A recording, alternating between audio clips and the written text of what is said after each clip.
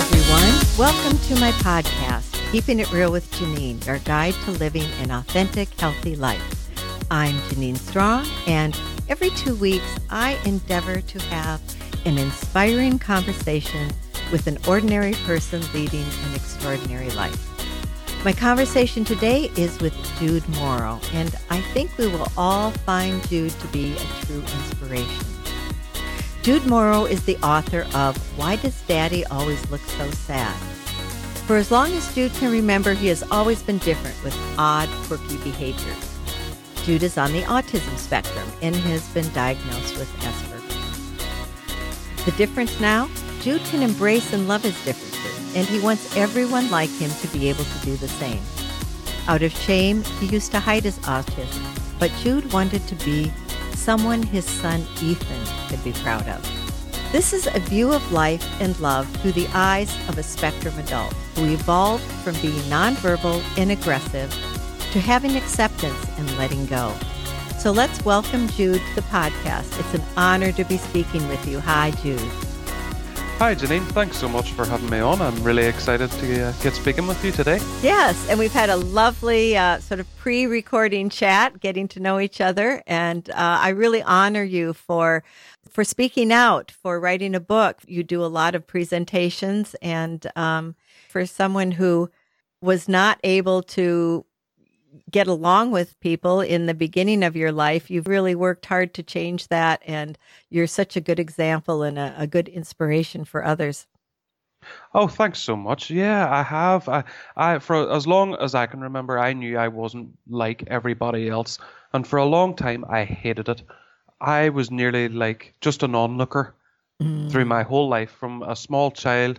One of my earliest schooling memories is whenever I was in the school playground and everybody was doing different things, and I do outline this in great detail in the book, is that some children were kicking a ball around, some were playing different games, and it was just so chaotic. And I remember so vividly standing in the playground and holding my teacher's hand, and because I just didn't know what to do in that particular situation.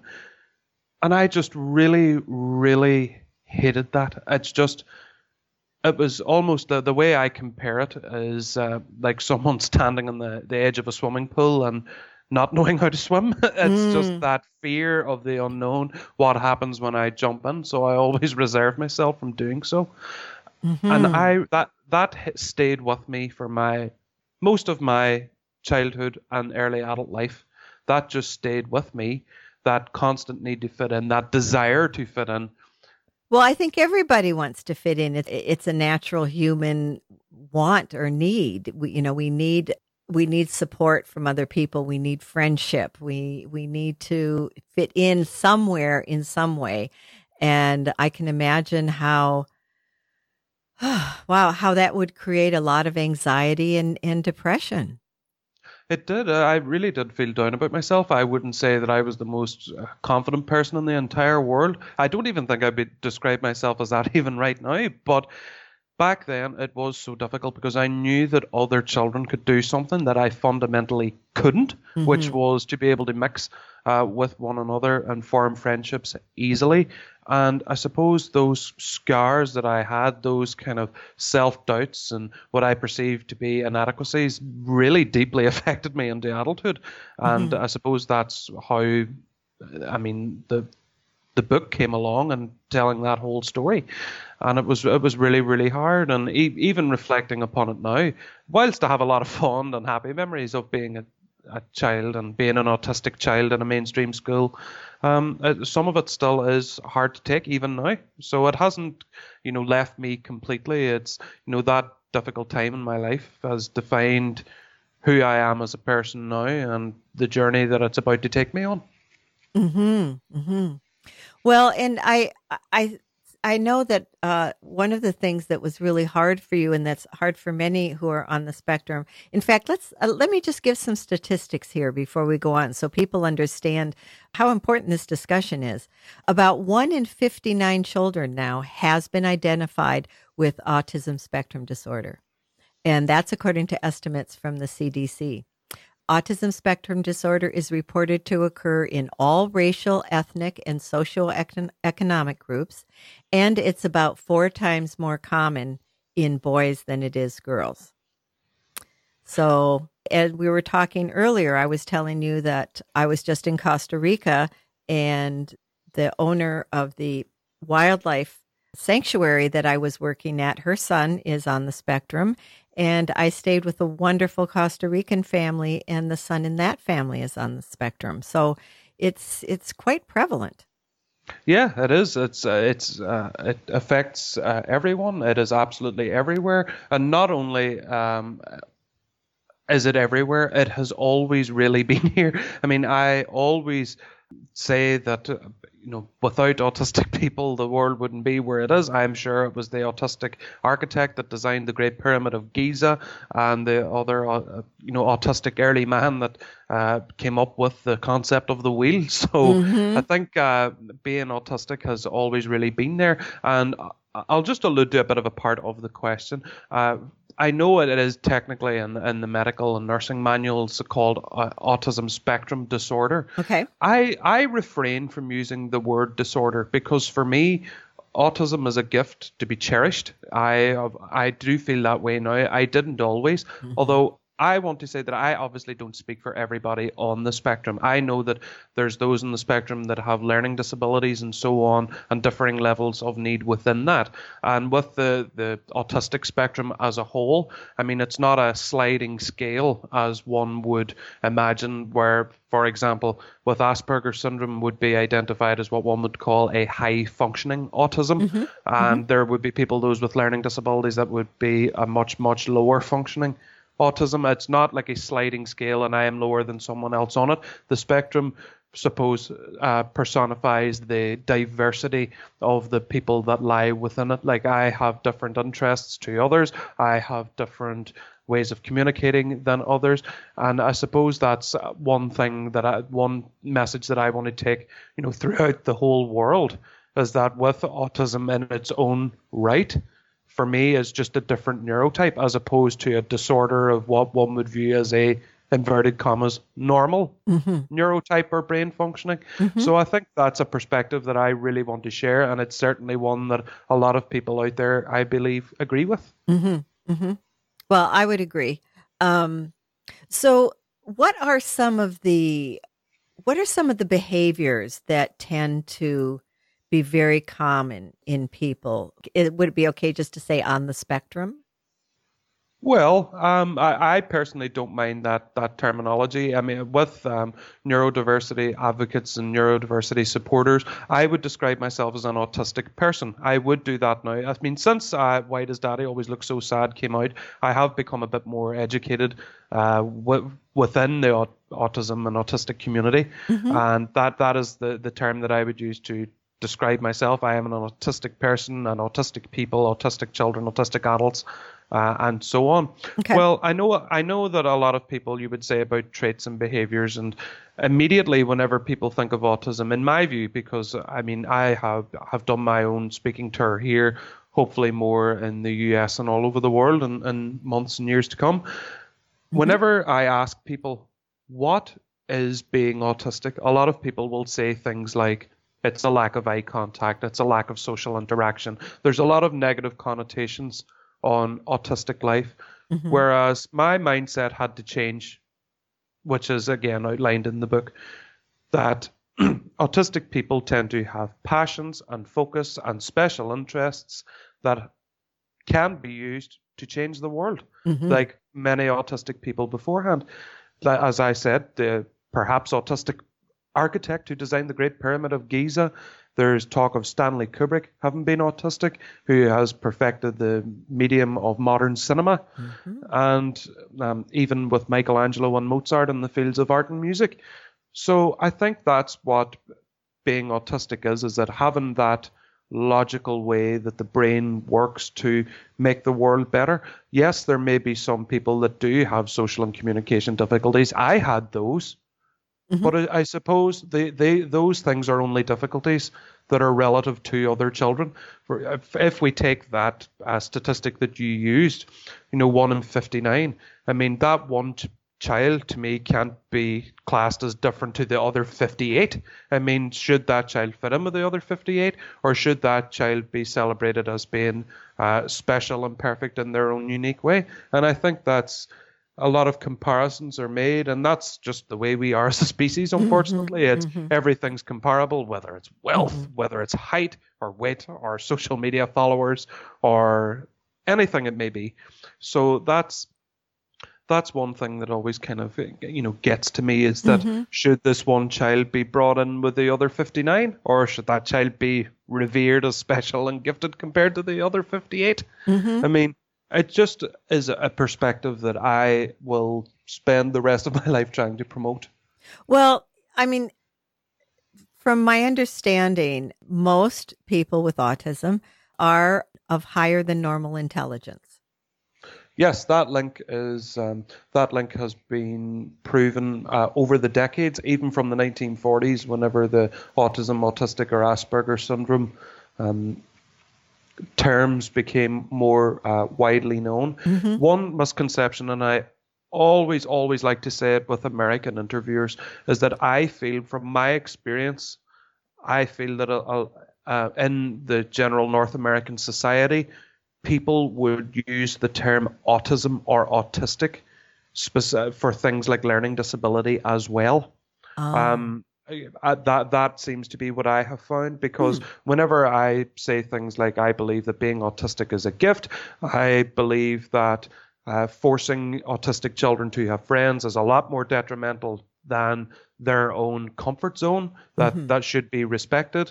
And a lot of people will say to me, I do questions and answer sessions after every live show, and I try and speak to everyone I can. And it always comes up that, my child has intellectual disabilities and seizures and so on, but they attribute that specifically to the autism, whereas being autistic and having intellectual disabilities can run concurrently without being kind of intimately connected, so to speak. Well, I mean, if I look at it this way, things like not being able to look someone in the eye, that can be learned. That's been my experience. I've seen that evolve in children, where they are very socially uncomfortable, and they can learn to be more comfortable. They can learn to interact. It might not be like, flexible and spur of the moment, but there's a learning that can happen in how to interact with people and how to have a nice exchange, a nice social exchange. Whereas being highly intellectual and bright or even brilliant, that's something you either have or you don't have. So, the other things can be worked with, like you've talked about in your book. You're like an exponentially different person with all of the work and the therapy that you've done. Yeah, absolutely. And I went through psychotherapy and CBT because a lot of the issues and self-doubts that I had as a child deeply affected me into adulthood. And if you don't mind, for this conversation, I know obviously I respect your position as the interviewer, but I do want to have a bit of a question of my own, is that you had spoken a bit about the eye contact can be learned. I mean, from an autistic point of view, and what autistic people try to advocate and promote throughout the world is, why should it be? If an autistic person is not comfortable looking someone in the eye, realistically, trying to make them look someone in the eye or trying to teach someone eye contact when it's so uncomfortable for them is more detrimental, I believe, than anything else. Because what happens is that there is, again, back to the 1 in 59, was it, statistic? Yes. Is that if the other 58 are comfortable making eye contact with people, why should the one be made to make eye contact to correlate with the other 58 people? Because really that isn't necessarily fair, I believe. And a lot of people will think the same. A lot, in the same way that for everyone else, I am okay with eye contact personally. I always have been. Mm-hmm. But I know that there are some people out there who perhaps aren't so good at eye contact. And it's not something that I believe people should insist upon or Mm-hmm. that people think is rude. Oh, this person is not looking me in the eye. That's incredibly rude. And that's something, again, that I want to change. That is someone's method of communication. Funny you say that. I did do an interview with an absolutely amazing autistic journalist who has been all over the world. He was in Iran, Afghanistan, the South Pacific Islands, and not once during that interview did he look me in the eye. Mm-hmm. And that was okay. There was a kind of like this mutual understanding between us Mm-hmm. that, and he was very comfortable that I didn't insist Mm-hmm. that he looked me in the eye. He spent the entire time, even when he asked questions, lifted his head up from the notepad, he stared at the floor, and that was absolutely fine. Mm-hmm. And because I get him and he got me, we didn't push that. But again, the issue is the other 58 people who would insist, why are you not looking me in the eye? Why, and yes, I can see why that would be perceived as cold or rude. But again, back to my swimming pool analogy, that if a child can't swim and they're standing on the edge of the pool, telling them to jump in just doesn't work in the Right. same way Right. that telling an autistic person to look you in the eye is exactly the same. Mm-hmm. I don't think there's any distinguishable comparison between both those things. Mm-hmm. Thank you, Jude. I'm glad you brought that up.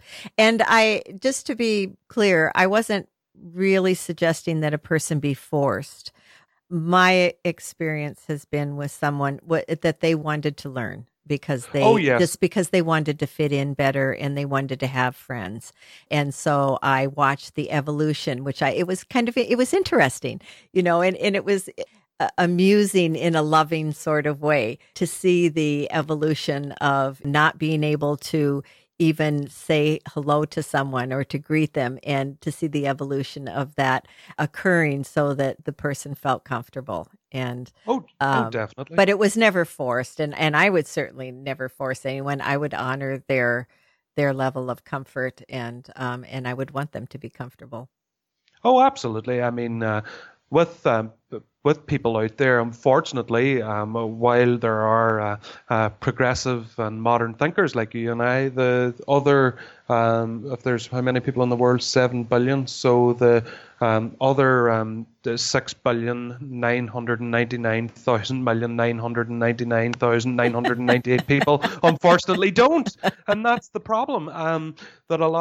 I know that I have met some autistic people that have wanted to learn, that have trained themselves and who do want to look people in the eye for the purpose of growing their business and becoming a lot more socially aware. And that's absolutely fine as well. But where I do draw the line is whenever people think it should be bestowed upon autistic people. That's really where the problem does start. Yes, I would agree. Have you found that in general, there's like a specific area that a person on the spectrum tends to excel in? Not necessarily, No? because Okay. if you, with the autistic spectrum, with the spectrum itself, because it is so diverse, a lot of people would assume that, especially for careers, that autistic people would have STEM careers, science, technology, engineering, and mathematics.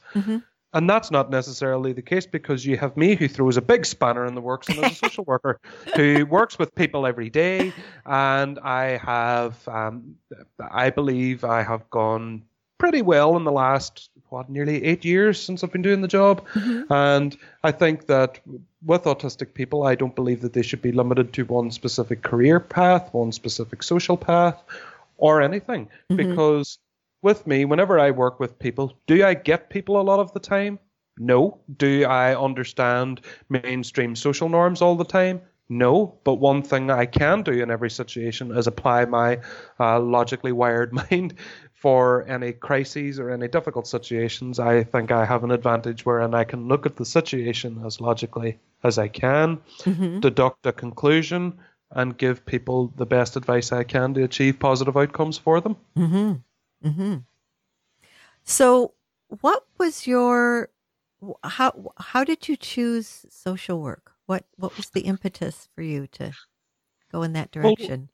well, what happened? I was in the same position that many, many autistic teenagers are in the world, and that I didn't have very many friends. I maybe had a select 2 or 3 at most. I Mm-hmm. didn't have like a large social group or many social outlets. And at that time, whenever I was a teenager, my parents didn't actually tell me that I was autistic Mm-hmm. because they didn't want the label put on me, and they treated me like they would if I wasn't autistic. But I was spending a lot of time alone, and over time they encouraged me to join a local youth group. Again, it wasn't an autistic specific group because they weren't really prevalent back in the early 2000s whenever I was a teenager. Mm-hmm. So I went to a youth group, and I really enjoyed it. I made a lot of friends for life that I still have, Mm-hmm. that I am eternally indebted to. And I became a youth leader within that group. And I suppose it was only natural that I pursued a career in social work then when I went to university. Mm-hmm. So I noticed in your book, I'm glad you brought that up, that there were quite a few situations where you became the leader. Yeah, there was. And it nearly seemed, because I'm so logical, I'm not great at grey areas. I'm very good at overanalyzing situations and picking the most important bits of information out. And because it was a charitable group, I was involved in funding applications, securing funds for the group and keeping it going along with the other group members. And I did realize even then that I was quite a difficult individual to say no to. If I had a focus on my mind, it was like a laser focus. I am going to pursue this, and I am not going to stop until I get it. Mm-hmm. And that's what happened. And I suppose within that, that is where my book has got to, because when I brought Why Does Daddy Always Look So Sad out, whenever I finished writing it, nobody wanted it. No publisher or literary agent would take me on. Oh my. And I decided to self-publish the book then, and a happy byproduct of that is that a lot of people resonated with it, and I just kept going. I just believed in it so much, and that I could kind of take it to the highest heights that I possibly could do. Mm-hmm. And I suppose whenever I was younger, when it, as far back as I can go, any outcome that I wanted for myself or others, or any targets that I set, I just had this almost obsessional desire to achieve them. Mm-hmm. Well, I think that it's my understanding that that's kind of one of the traits is that laser focus when there's something that you're really interested in. Yeah, there is. And I mean, autistic people applying that laser focus, that obsession, as it's called. Whenever you're autistic, it's called an obsession. And if you're not autistic, Janine, it's called being an expert. So that's another thing. I mean, Albert Einstein spent a lot of time in isolation and spending time in his own company trying to perfect the laws of the universe that we know now, like special and general relativities in the space-time interval. Mm-hmm. So with that focus, he achieved something that has changed our understanding of the world and the whole universe, all 93 billion light years of it in diameter. So I think using that focus is always, always a good thing, and it should always be nurtured by teachers and parents. Mm-hmm. Mm-hmm. Yes, I would agree. Because if you can, well, just for anyone, if you can figure out what you're good at and what you enjoy doing, you'll be much happier in life. Absolutely. And I would say that forevermore. Mm-hmm. Mm-hmm. Now, one of the ways of being, I guess you could say, that I've noticed is with people on the spectrum is the tendency to be very literal and concrete. Can you talk about that a little bit? Yes, I am very literal. I am very concrete. Whilst I am quite funny sometimes in my own right, I have a sense of humor. There you go. You laughed. Autistic people can make non-autistic people laugh. There we go. That is a misconception smashed, and hopefully it goes viral all over the internet. But there are some things that I do take literally. Sarcasm can be difficult. I can be sarcastic outwardly, but when I am in receipt of it, sometimes I can miss it. Mm-hmm. Yes, that's been my experience too. Sarcasm doesn't go over very well. No, I mean, I did hear somewhere that sarcasm is anger's ugly cousin, and that's the way I view it. So Ah, uh-huh. I, I refuse to recognize it, maybe automatically in my brain.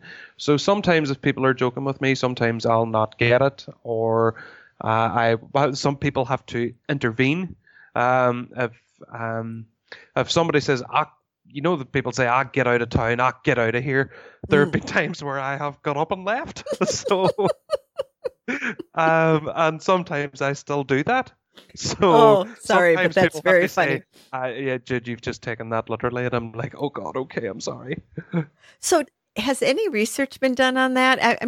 I've always found it very curious why that is a common trait. It's just in the way that my brain is wired. It's just the way we are as autistic people. Hmm. Mm-hmm. It just seems to be the way they are. And I know that a lot of people want to have answers and so on. And, why are autistic people like this? I'm not sure of any research. I do understand that autistic people can have other needs. I wouldn't describe myself as a soapbox, megaphone wielding militant for the autistic community, and I do understand that autistic people do have other mental health and social needs that do need research and development to provide support for those who are autistic and need it. Mm-hmm. But as far as a definitive answer as to why autistic people don't get jokes sometimes, like me, I don't get jokes a lot of the time. But it's I'm sure interesting that you can tell jokes, but you don't get other people's jokes. Oh, well, I get some. I get some, and I am a genuine filter if people are funny or not. If I laugh at your joke, you are funny. Except if I laugh at your joke, you are genuinely funny. Although there's people like my boss, agent, publishers, and all these people that I do have to give what I call boss laughs, like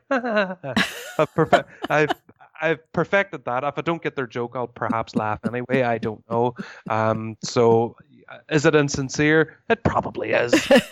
We'll, we'll leave that to the side. But I mean, I don't understand why people want an answer to that. Is there research into that? I'm sure there's a lot more interesting things people could research, because with me being autistic, the bottom line is it's simply how I am, and it's simply how we are. It's just the type of brain that we have. Mm-hmm. We can be funny, we can be empathetic, we can be a lot of the things that society says we are not, and that's it's just something that I have taken upon myself to try and break down day by day, person by person. Mm-hmm.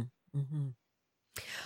What about sensory overload? I know in reading your book, that was something that was very painful for you as a child. Did you outgrow that? Have you outgrown that, or have you learned to deal with it differently? Or maybe you want to talk a little bit about that, because it seems to be a common trait. Option B, I have learned to live with it much, much better. From the bottom line pretty much being that the world does not stop for me. I have to learn to function and live and parent within this crazy, loud, smelly, annoying world. I have to learn to live within it. There's some things that I struggle with. For example, it is quite clearly outlined in the book. There's some kind of chaotic children's areas that I do struggle with, but I am okay at a concert because everybody's facing the same way, doing the same thing, and the noise is organized because it's music. Whereas in some situations are a bit more chaotic, like festivals and fairs and so on, that I do struggle with a little bit. Mm-hmm. I learn to live with it, and I don't. A lot of the time, I don't feel that it's necessarily the noise itself. I don't think that it's the loud music. It's the screeching of children's shoes on lacquered floors, that it's chalk running across a chalkboard. I think it's that inadequacy that a lot of autistic people feel, like I felt. Why do I feel uncomfortable? And that's a very hard emotion to regulate. Why do I feel uncomfortable? Like, even if someone turns the volume down, Mm-hmm. it's the fact that I felt uncomfortable at that noise and other people did not. Mm-hmm. Do you see what I mean? Yes, I do. So I suppose it's recognizing that that discomfort is there, that the world does not stop for me, and that other people do depend on me to function and to survive.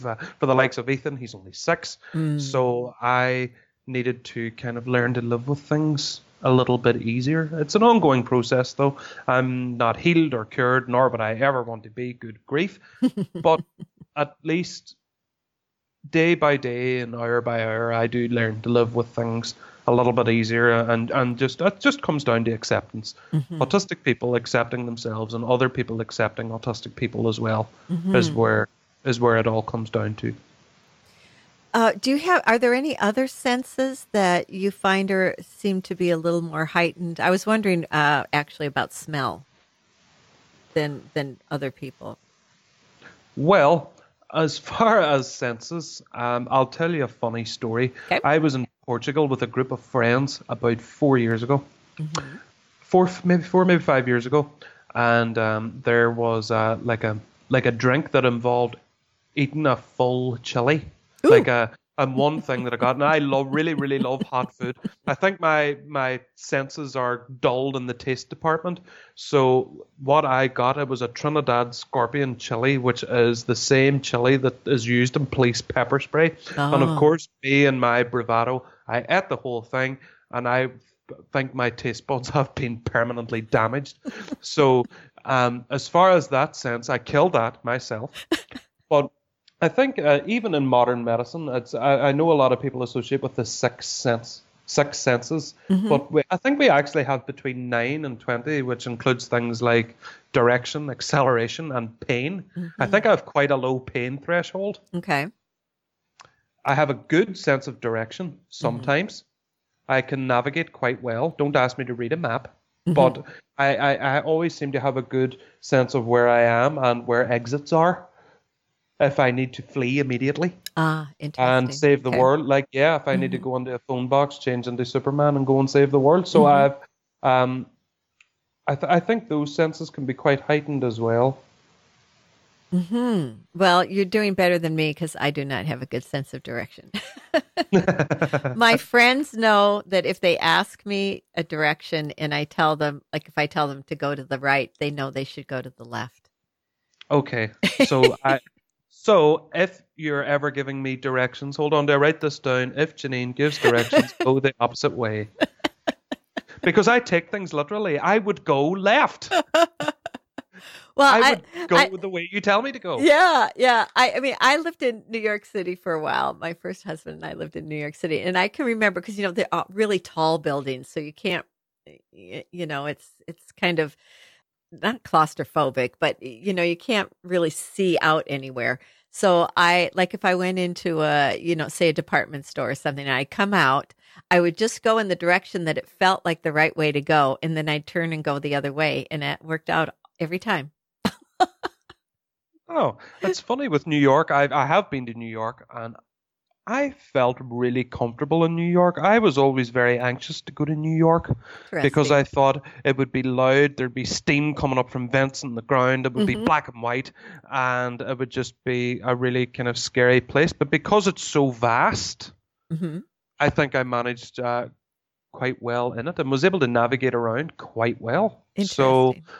it just goes to show some things I would have preconceptions about certain things, especially big cities. Uh-huh. And sometimes when I get there, New York to me wasn't as daunting as I thought it would be, which is interesting. It's something that's always stuck with me. I have avoided New York like the plague for a long time.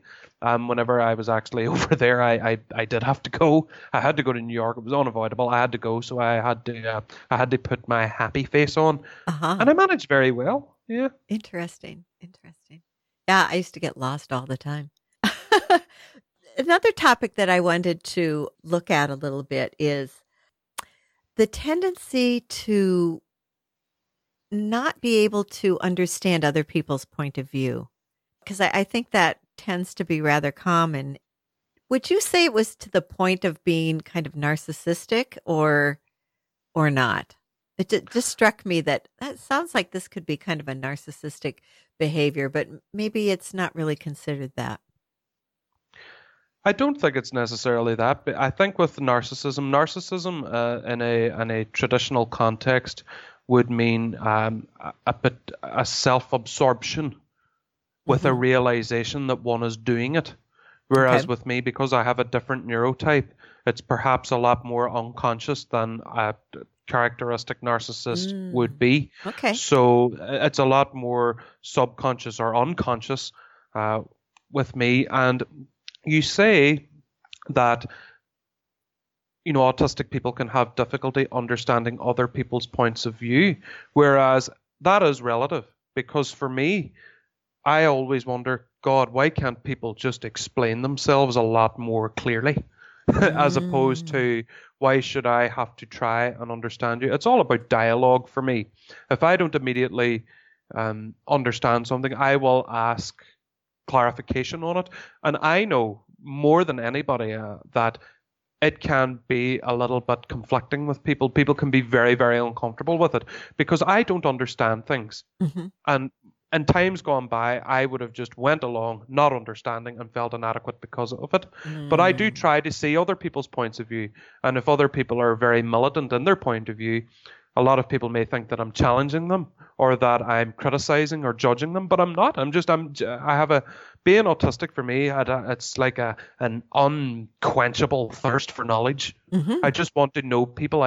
When I take an interest in someone or something or somebody, whatever. I just need to know absolutely everything about them or it. Whereas I feel a lot of maybe non-autistic people would be very overly defensive. And then it can Mm. create like a conflict. And then it's like, oh, are they shouting at me? Stop it. Hmm. Hmm. Well, it seems to me that it's healthier to want to take an interest in people, want to know who they are and where they're coming from. Yeah, absolutely. I mean, neurodiversity is a beautiful thing, as I know that there are people that aren't like me, and I am not like them, and I think mutual understanding is the way forward, as opposed to one group people saying these people need repaired to be like the rest of us. Hmm. Very true. So what do you feel has helped you the most in being able to feel good about yourself and be able to relate to other people in a more comfortable way? From whenever I was young, and from the book, have had reading and writing skills Hmm. that have been pretty good from when I was about 3 or 4 years of age. And that has always been there. I've always been able to communicate much, much better in the written word as Hmm. opposed to the spoken word. Okay. So that's why it just goes to show, although the book, I wrote the book, but a lot of the book has me writing right the way through it. There are parts and scenes in it, like even on the cover of the book, I am sitting with a notepad and pen in my hand. So I have always written, and that has been my favorite way to express myself. Hmm. Because even when young, to communicate a bit more effectively, to write creatively, and like I'm not a diarist or anything. I've never kept diaries. I'm not like Anne Frank or a wimpy kid. I just have always written things down for the one reason being that if I write something down that troubles me or makes me really happy, I can always leave it and then revisit it and interpret it in my own time. Hmm. So it's almost like my best description of it. It's like taking a picture of a waterfall. You really appreciate its beauty after you see it a little while later in a photograph. Hmm. With me, with writing things down, I can look back on it and either interpret it in my own way and do whatever I need to do with it. And that's a habit that's always stayed with me. And Ethan gathered very early in life, as you know, that I wasn't like him. Hmm. So I needed to go on that, acceptance journey to accept that I was autistic and I will be for the rest of my life. So I may as well be happy. So that's the overall, I suppose, theme of the book. But the reason why I wrote the book itself was because I knew that this conversation would happen and I wanted to give my story justice. A lot of people would sit their children down opposite them and tell them their story. I didn't know if I could do mine justice by doing that. Mm-hmm. Mm-hmm. And that's how the book was born, and that's the book we have now. Mm-hmm. Perhaps you would like to talk a little bit about CBT, because you mentioned that, and I know about it just from my medical background, and I know people who have done and are doing CBT therapy. But in my experience, most people have never heard of it. And from what you wrote in your book, it seems like that was a very important way of helping you to understand yourself and to be able to interact better and just feel better about yourself. What does CBT stand for? And maybe you could talk a little bit about it so that if anyone was interested, they might want to look into it. CBT is cognitive behavioral therapy. Mm-hmm. I had a lot of negative experiences whenever I was growing up. Whenever I was a child, the child teachers rolled their eyes at, the child that other children picked on. And it was very hard for me to get over those things overnight. Even as a young man, those experiences and sensations very much stayed with me. Mm-hmm. And although in my early adulthood I knew I was autistic, although whenever I thought about being autistic as a young man in my early 20s, I thought that was a phase that I basically went through when I was young. I had no understanding or concept that I would be autistic for my entire life. And CBT would help individuals reframe their thinking and experiences to try and rid oneself of a negative bias. I had so many overwhelming feelings of self-inadequacy because I was so different to everyone else. Mm-hmm. Whereas I had a wonderful childhood, a wonderful early adulthood. I have a wonderful career. I have a wonderful house, but none of that mattered. Mm-hmm. And I suppose with cognitive behavioral therapy, it is a standpoint to give people a more positive outlook on life. Mm-hmm. Mm-hmm. And it certainly helped me. Oh, I'm glad you found it. Yeah, it does seem to be. I know it doesn't work for everyone, but for a lot of people, even without being on the spectrum, CBT can be very helpful in helping to heal early traumas. Oh, absolutely, it has. I mean, cognitive behavioral therapy has been peer-reviewed for decades and has been helpful across a wide range of circumstances, from PTSD, psychotic depression, even those with other mental ill health, and even autistic people like me. Mm-hmm. Mm-hmm. Jude, something I found really interesting in your book was, and I will call it an obsession, that the obsession of running, that you became so obsessed with running. What was that about? Well, I had looked, whenever I started running, I wanted to have a hobby or an outlet to expend my energy and try and regulate my thoughts. That a lot of people use with exercise or yoga or meditation or flower arranging or coin or stamp collecting or whatever it may be.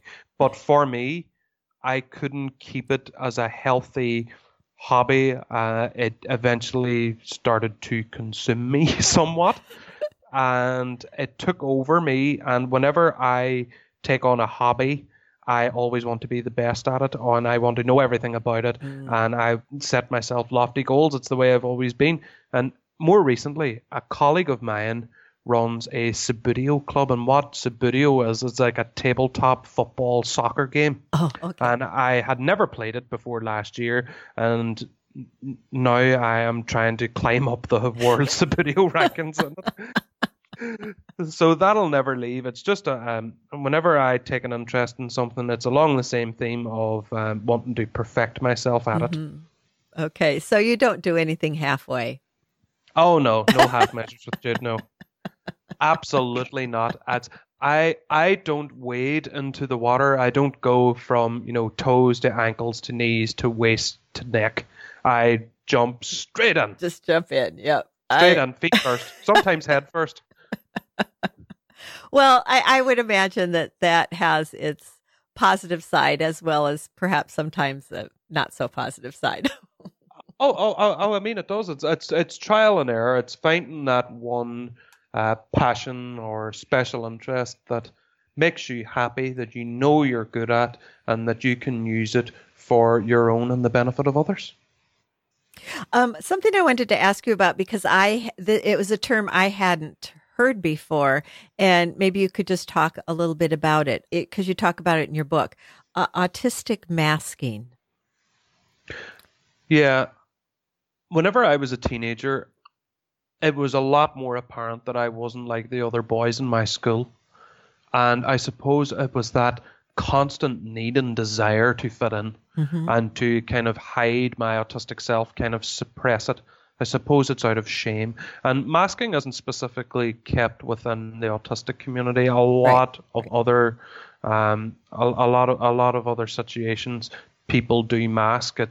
I had this shame and self-inadequacy all through my life that I just had this overwhelming and burning desire to be like everyone else, whereas I didn't really accept myself at that time. So whenever I would have masked myself, it didn't always have positive outcomes for me, but it was just that constant teenage desire to be like other teenagers, which was never ever going to happen. So how would you define masking? Suppressing your true self, okay, hiding who you really are, out of shame, out of guilt, out of fear, out of anger, out of sadness. A lot of people have a lot of reasons why they mask. And I've masked all the time. Am I proud of it? No. But do I understand why people do it? Yes, absolutely, I do. Yeah, so you certainly don't have to be on the spectrum to do that. Absolutely not. So what changed things for you? Whenever I qualified as a social worker, I was working, I had a girlfriend at the time, and I found out that I was going to be a dad. And the sudden life change was a lot for me to take in, a lot for me to cope with. And at that point, I had become so obsessive and fearful of the sudden life change of becoming a father that I basically isolated myself in a room in my parents' house for about 6 months. Oh my goodness. And had alienated absolutely everyone. Oh, and that's another thing that I want to break down, this notion of high functioning autism. Because yes, I could communicate reasonably well. I had a professional degree. I had a car, and I just didn't function very highly at that time. And I suppose then it was my kind of behaviors or traits or whatever people call it. A lot of the time I'm terrified when I'm being interviewed because some people say, oh, I didn't like that word you said. I didn't like that word you say. So it's this constant need to be careful. That is very difficult. So whenever Ethan was born on the 23rd of July, 2013, my life, like any new parent's life, just changed forever. And it was a big conflict for me of absolute joy, love and wonder, and kind of being overwhelmed, sadness, and that fear of the unknown. And I had again thought that being autistic was something that I'd left behind in my childhood. And as Ethan grew up as a small child, a lot of those fears still stayed with me, this kind of burning desire for routine, to the point where Ethan actually asked my mother, why does Daddy always look so sad? And that became the title of the book, and that was the real turning point for me. Interesting. Wow. Well, you've had quite the journey, haven't you? I have. It has been absolutely crazy. And because you're speaking with me now, and for all of your listeners, it's not a plot spoiler. I don't die at the end. And not yet, anyway. I come out the other side of it. And ultimately, what I wanted to have was a book for my son. I did not ever in my wildest dreams imagine that it would have got to where it is, to the point of being published by Beyond Words, by having my own agent, my own speaking tour here, and soon to be in the United States. I never ever thought that it would ever go this far. This was a book that I wrote for my son. I would love to be a marketing hero and champion and say, I wrote this so all autistic people in the world can learn to accept and love themselves. But I can't, because it's not true. What my book became was a happy byproduct of it, is that people did read my story and think, God, I went through what you went through, or my children or child is going through what you went through, and it gives hope for us that there could be light at the other side. And that's why I want to go as far and wide as I possibly can to tell people that being autistic isn't a death sentence. If anything, that whenever I changed my own mindset and my own thought patterns, it is the greatest gift that I've ever been given. Mm-hmm. Mm-hmm. Well, I realize that this was a journey, this last part of your life here, that you hadn't expected, but I'm certainly glad that everything aligned in this way so that you can share your story and with a wider group, and you can give hope and inspiration for people. And I mean, that wasn't my initial intention at the start, but whenever I found out that it was inspiring people, it was giving people hope, I wanted to do that for as many people as I possibly could. Mm-hmm. And it's funny, the book as a piece of text has a real resilient story of my own, and I'm actually sitting holding it right now. That's one of the original Amazon books. Whenever no literary agent would take me on at the time, I just put the book out myself, and all of a sudden I found it climbing the Amazon charts, and within a couple of months I then secured myself a literary agent who is the best in the entire world, and then Beyond Words Publishing are publishing the book now and agree with my ethos, with my message, and are helping me to spread it all over the world. And it just seems that my life was getting over one obstacle and then another being presented in my way. And without going too much into it, I'm 2 weeks out from the release date, and we have the events that are going on in the world right now. And I just hope that that's another thing that this wonderful text that I'm very proud of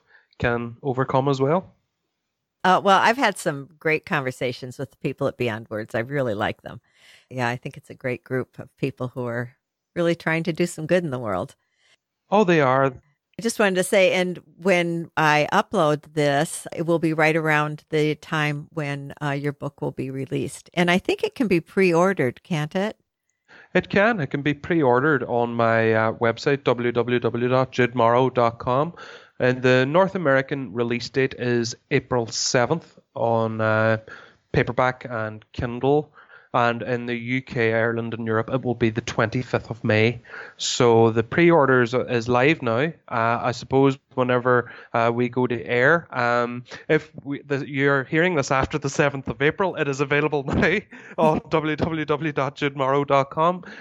We are live. Everything is going ahead, which I'm delighted with. I didn't know if it would, given the global situation. But yeah, we have come out the other side of it. And the Audible book, the audio book, is available now on Audible. Oh, great.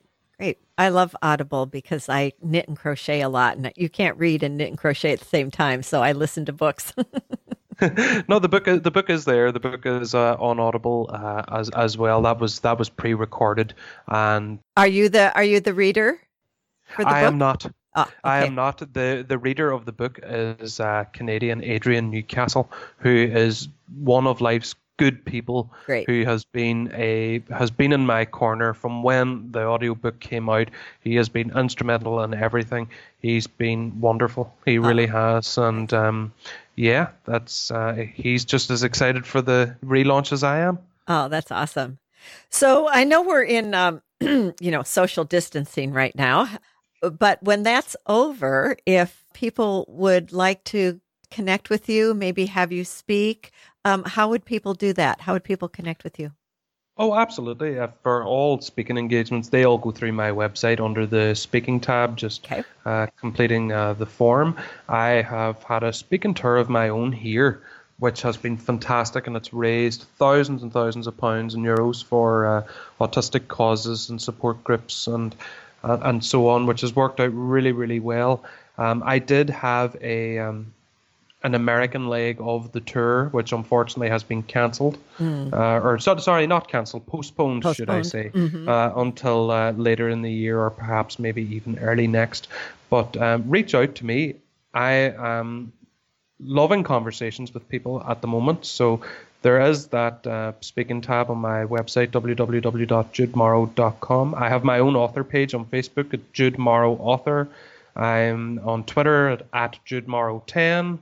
On Insta, I'm at Jude Morrow. There we go. I said it all in one breath. Wow, good for you. So get in touch with me. Yeah, get in Great. touch with me. Absolutely. I love speaking with readers and hearing other people's stories as well as sharing my own. Okay, great. That's good to know that people can personally contact you if they feel like you can maybe help them to move forward. What, by the way, before we end, I wanted to ask you, as a social worker, what area are you specializing in? Care of the elderly, dementia care. Okay. That's what I've been doing now the last few years. I've done a couple of different fields. I've done hospital social work. I've worked with learning disabilities in another job that was perhaps outside of social work, and now I'm back doing community-based primary care for older people, which I really enjoy. Oh, good. Yeah, that's an important field. It is. I'm out on the front line in these difficult times, trying to help and comfort as many vulnerable people as I can in this very difficult climate that we're in now. Mm-hmm. I know it's hard right now for a lot of people. I know people who have parent in nursing homes and they can't go visit now.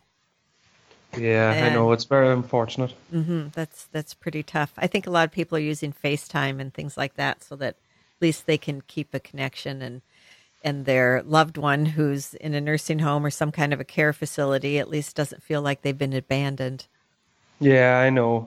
It's great that technology is helping us get through this. Well, awesome. It's really been wonderful talking to you. Is there anything that we haven't covered that you'd like to, or a message that you'd like to leave people with before we end? I think we have covered absolutely everything. I do want to say this one last, my closing remark that I try to give to as many people as possible. If you're a parent out there and you suspect that your child is autistic, or you believe your child to be autistic, should I say, because maybe suspect has a bit of a negative connotation. If you believe your child to be autistic, the chances are that you're right, because and all of my travels, I've never met a parent who believed their child to be autistic and been wrong. If you want help and support, a diagnosis isn't always your primary gateway to help and support. Reach out to charitable groups, reach out to online social groups to get support for you and your child, because I've never encountered an autistic charitable or voluntary group that has turned people away without a diagnosis, or that don't have a diagnosis. I've never come across that. So I'd urge and implore every parent or caregiver, whoever it may be, to reach out to these groups as much as you possibly can. Explain your situation, because it will help you to meet other parents in the same position as you, and it'll help your autistic child meet other autistic children like them. Something I would have loved whenever I was growing up. Unfortunately didn't have. Had to make a ton of mistakes, which I have outlined in my book. Yes, I can imagine that it would have been really wonderful to have a friend who was similar to you and who could relate to the difficulties you were having, and that you could support each other. Yeah, absolutely. I sometimes wonder if my life would have been different. Would I have accepted myself a lot earlier in life? Maybe I would have. It's just too difficult to say. Hypotheticals don't work well with me either. So, yeah, it's something I do think about quite often. I think it is a good point for someone that does have a child who they feel is on the spectrum. It is fairly common these days. It shouldn't be hard to find another child that maybe your child could develop a friendship with. Absolutely. I agree with that totally. I agree totally. Well, thank you so much, Jude. Good luck with your new book coming out. I just honor your journey and who you are and all that you're doing to be an inspiration. Thank you. Oh, and thank you so much for having me on. I've loved every second of it. Thank you. Thank you. It was fun. Okay, let's stay in touch and take care and be well. Certainly. Thank you. Bye. Bye. Thank you, everyone, for being here with me. And thank you, Jude Morrow, for being so authentic and honest in your journey. I honor you. The podcast website is realjanine.com, where you can listen to or download episodes. Click on links to my guest information and sign up for the podcast bi-weekly blog newsletter. That way you can keep up on new and archived episodes, interesting topics, and healthy recipes. And remember, Janine is Janean. To subscribe to Keeping It Real with Janine, go to iTunes or your favorite podcast provider. And if you prefer YouTube, I do have a YouTube channel with video slideshows of my conversations. Do you know someone who would enjoy my conversation with Jude Morrow? I'm sure you do. Please share the love. It really helps. Thanks for listening. Take care and be well.